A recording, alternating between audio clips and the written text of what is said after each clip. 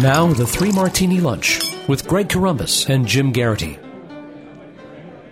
And welcome, everyone, to the Thursday edition of the Three Martini Lunch, along with Dan Foster, contributing editor at National Review Online, who is in for Jim Garrity today. I'm Greg Corombos of Radio America.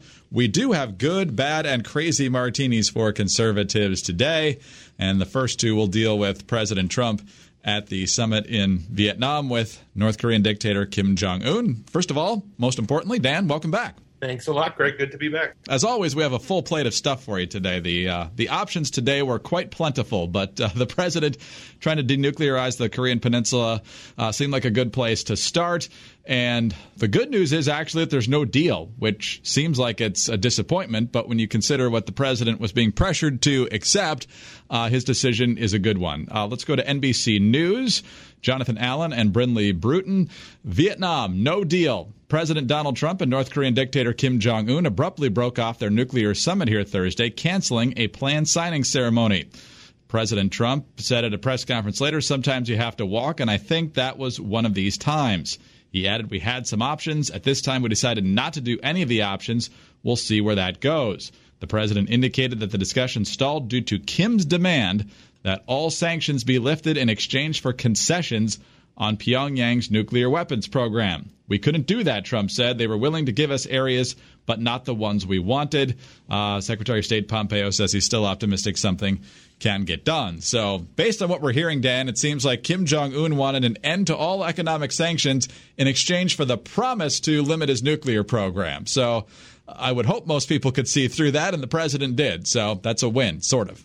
Yeah, on the one hand, it seems the advice that Un was getting from his people was that this is a president who could be rolled, or at least it was worth the shot. So that's not great news. On the other hand, I have to say there is something interesting being a loaded word, about this presidency, in that we get all of these kind of real-life social science and political science experiments that we never would under any other administration. So, I mean, in this case, how do you get, a psychopathic, narcissistic dictator like Un to the table to bargain on something that is a credible and very important, vital foreign policy issue for the U.S., the nuclearization of the Korean Peninsula? How do you get him to the table? Well, you flatter him and you say he's a big, powerful, strong guy, and you think the world of him. And so that is an effective way of spurring these negotiations. The problem is that there hasn't been any substance from the North Korean side.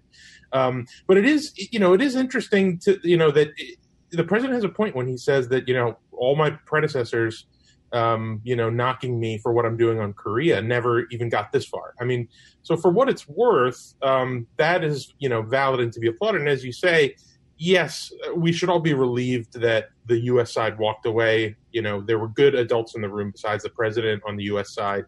I think Secretary Pompeo is capable. Mick Mulvaney is capable. And so I was glad to see that there wasn't, what a lot of people expected, which is that he'd take a really crappy deal and declare victory, because we know that tends to work with about a third of Americans. Yes, it does. And that may very well be what happened with Iran. I think you and I would probably agree that is what happened. Obama wanted a legacy, and that's what the Iran deal was. Two quick follow-ups here. First of all, you kind of already talked about it, but do you think anything's been accomplished with the charm offensive? No, I don't. And that's kind of, we're veering into bad martini territory already. I think the substance of the compliments that he's paid and the way he's prevaricated on the Warmbier stuff is really shameful. I don't want there to be the impression that I don't think that, because I very much do. But you nevertheless have to sort of at least watch with a kind of detached empirical lens at what the actual consequences of such an approach are, for no other reason than that we can learn from them in the future. I mean, if I were president, I wouldn't have conducted myself this way. I don't like that he has. But again, you have to, as an analytical matter, at least take stock of the pros and cons of this approach. And I think, one of the pros is he got him at the table. The cons are numerous, though. Absolutely. And the exit question on the good martini, if it is still good at this point in our conversation, is do you think that the North Koreans read too much into the Cohen testimony and saw Trump as more politically damaged than he actually is at this particular moment? I don't know if that's it. I'll sort of hijack your exit question a little bit, because I saw an interesting take just this morning that, with the China trade talks coming up, the failure of the Korea summit actually puts the Chinese in a stronger position. I can't remember who made this point, but it's not mine, but I agree with it, because the Chinese will know that the administration doesn't want to come into another high-profile, set of talks in Asia and get rolled again or get no outcome. So the Chinese, I think, are in a stronger position as they head into these trade talks, because, again, the pressure will be even higher to walk away with a deal and declare victory. All right, Dan, let's move on to our bad martini now, and staying with Trump and North Korea. There's two prongs here, and I would argue the second prong is even worse than the first. But a lot of us were startled heading into the negotiations, which were Thursday over there, Wednesday evening East Coast time. NBC reported this: U.S. negotiators are no longer demanding that North Korea agree to disclose a full accounting of its nuclear weapons and ballistic missile programs as part of talks this week between President Donald Trump and Kim Jong-Un. The decision to drop for now a significant component of a potential nuclear deal suggests a reality that U.S. intelligence assessments have stressed for months is shaping talks as they progress, and that's that North Korea does not intend to fully denuclearize, which is the goal Trump set for his talks with Kim. So that was a major demand from the U.S. that the Trump administration pretty much kicked to the curb before the formal talks even began. And then at the press conference following the summit with no deal in the end, the president was asked, what have you said to Kim Jong-Un about the treatment of Otto Warmbier? And the question had to be asked 2 or 3 times before Trump finally answered it. Here's what he said at first. What happened is horrible. I really believe something very bad happened to him, and I don't think that the top leadership knew about it. Okay, you don't think that, but what have you actually asked, and what has actually been answered? Did he tell you that he did not, did Kim Jong-un tell you? He felt badly about it. I did speak to him. He felt very badly about it. He knew the case very well, but he knew it later. And, you got a lot of people, a big country, a lot of people. And in those prisons and those camps, you have a lot of people. And some really bad things happened to Otto. Some really, really bad things. Why are you? But he tells me that he didn't know about it, and I will take him at his word. Take him at his word. This reminds me a little bit of Helsinki, Dan, when the president couldn't decide who to believe between Putin and the intelligence community. So what do you make of this? Obviously, he's trying to stay on good terms with this guy. On the other hand, a little over a year ago, the Warmbiers were at the State of the Union, along with the guy who escaped on his crutches after eating dirt, and that was Trump's playing the bad cop. And now he's playing good cop to the point where he's essentially giving Kim Jong-un the benefit of the doubt in how a guy who was basically returned to the U.S. In a comatose state was treated in North Korea. I think it's contemptible, and I think we should be clear about that. And, it is right up there with Helsinki.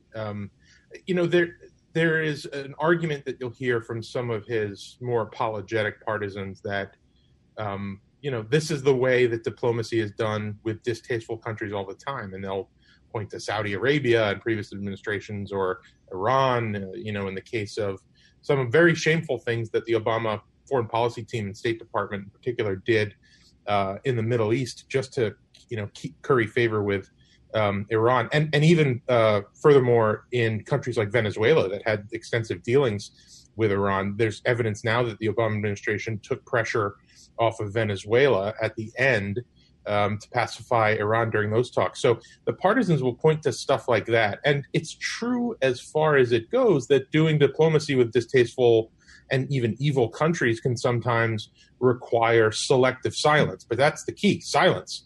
There's a big difference between looking the other way because you've made a calculation that a particular ally is important to our strategic long-term interests, and, showering praise and compliments and talking about what a good, smart, normal, and well-adjusted guy Kim Jong-un is. The idea that, a high-profile American hostage was not consuming at least a little bit of Un's attention. I suppose it could be true. He's a weird guy, but it seems unlikely. And in the very least, you shouldn't be letting him off the hook that way. So, yeah, it's deeply, deeply shameful. And the last thing I'll say about it is that I really do think this whole scourge of whataboutism is going to have some long-term consequences on the right's ability to do things rhetorically in the future. And a perfect example is the Bernie Sanders stuff. I mean, he's starting to get vetted on his foreign policy stuff in a way that he wasn't 2 years ago. And we know that his taste in, foreign allies in the 1980s was pretty much the same as Carlos the Jackals. He was writing letters to the Queen, asking them to treat the IRA terrorists more nicely, and he was apologizing for the Sandinistas and all kinds of other shady parties. So when he gets called on to do something like condemn the Maduro regime in Venezuela, and he prevaricates and is wishy-washy on it, I think that the sting of that and the price that he pays for that is much, much less because of the place that the president has taken our conversation about foreign policy and bad actors in particular. All right, Dan, let's move on to our crazy martini now. And Bernie Sanders, we know he's in, as are a handful of other Democratic senators for the 2020 campaign. You got Klobuchar and Gillibrand and Harris and Booker, and I'm probably forgetting somebody else, but other people are getting in as well. A lot of folks watching to see if Joe Biden finally makes the jump. And now more people getting excited, certainly on the left, about the possibility of Beto O'Rourke getting into this thing. He's officially announced that he's not going to run for Senate in Texas again in this next cycle. Dallas Morning News, Beto O'Rourke has decided not to run for U.S. Senate next year against Texas Republican incumbent John Cornyn, and likely will announce a campaign for president soon. People close to the former El Paso congressman told the Dallas Morning News. Numerous people close to O'Rourke said they expect him to announce his presidential campaign within weeks. O'Rourke on Wednesday wouldn't reveal his political plans except to say he has made up his mind. Quote, Amy and I have made a decision about how best we can serve our country, he said. In an exclusive statement to the Dallas Morning News, we are excited to share it with everyone soon. So I'm guessing that means he's going back to the private sector, Dan. So a lot of Texas Democrats are actually upset about this. Congresswoman Edie Bernice Johnson had really wanted him to run against John Cornyn. Other Texas Democrats did too, thinking that was their best shot at possibly picking up that seat. Perhaps O'Rourke realized that going up against a more polarizing Republican like Ted Cruz and still coming up short in a blue wave year might not mean that he's got a very good chance of beating John Cornyn. So what do you make of a guy who, while popular and came closer than most Democrats, but still lost his Senate race, is now about to run for president? Yeah, I love it because here's a guy who looks at a record number of women and people of color seeking the Democratic nomination, and he says, actually, it should be another white guy. So there's a little bit of Schadenfreude, on that front, watching him decide that he needs to mansplain, the future of the Democratic Party to the likes of Kamala Harris and Tulsi Gabbard and others. So it's funny from that point of view. But yeah, I really don't get it. It speaks to something in the left, or a certain part of the left psyche, that they love this guy so much. I mean, his main accomplishment is he didn't get the crap kicked out of him by the third least popular Republican in the world, maybe the second. And he didn't get completely blown out. I really don't get it. I would love it if he got in the race, and I try not to say things like that so much these days because the careful what you wish for factor is so high. But I would like it if he got in the race because I think it would clarify a lot of things about what's sincere in the Democrat or the progressive wing of the Democratic Party sort of reorientation towards identity politics, and what of that is really just posturing and marketing. I think it would clarify a lot of those questions. Very interesting. Yeah, I mean, you have to assume that the reason the media effectively put Beto O'Rourke on the cover of Tiger Beat for a year was because he was running against Ted Cruz, and they would have put anybody who was unopposed, essentially, in the Democratic primary up against Ted Cruz in a way to try and make that race more interesting. So maybe they haven't escaped the white savior complex that they criticize everybody else for having. Maybe they're in the grips of it themselves. Okay, but here's the question. Since there are so many women in this race, and now there are multiple people of color in this race, and who knows who else is going to get in here, does that potentially fragment the people who are interested mostly in identity politics and leave an avenue open for a guy like O'Rourke? Oh, for sure. And I try and stay out of the business of making political predictions about the Democratic nominee because of that dynamic. I think it's very, very closely going to parallel the 2016 GOP nomination process, and that's exactly what we saw happen there. It'll be interesting to see if you get some fringy person who comes out at the end of it with something like 30 or 40% of all the votes cast. Things could get very interesting. Things could get very bad. It's certainly not going to be boring. But I think that's definitely a possibility that, either a Biden or a Beto or a potentially even a Bernie could slip through in a conversation where everybody else is talking about trigger warnings and microaggressions. What do you think Beto learned here in his wandering of the West to figure out where he was going to spend the rest of his life?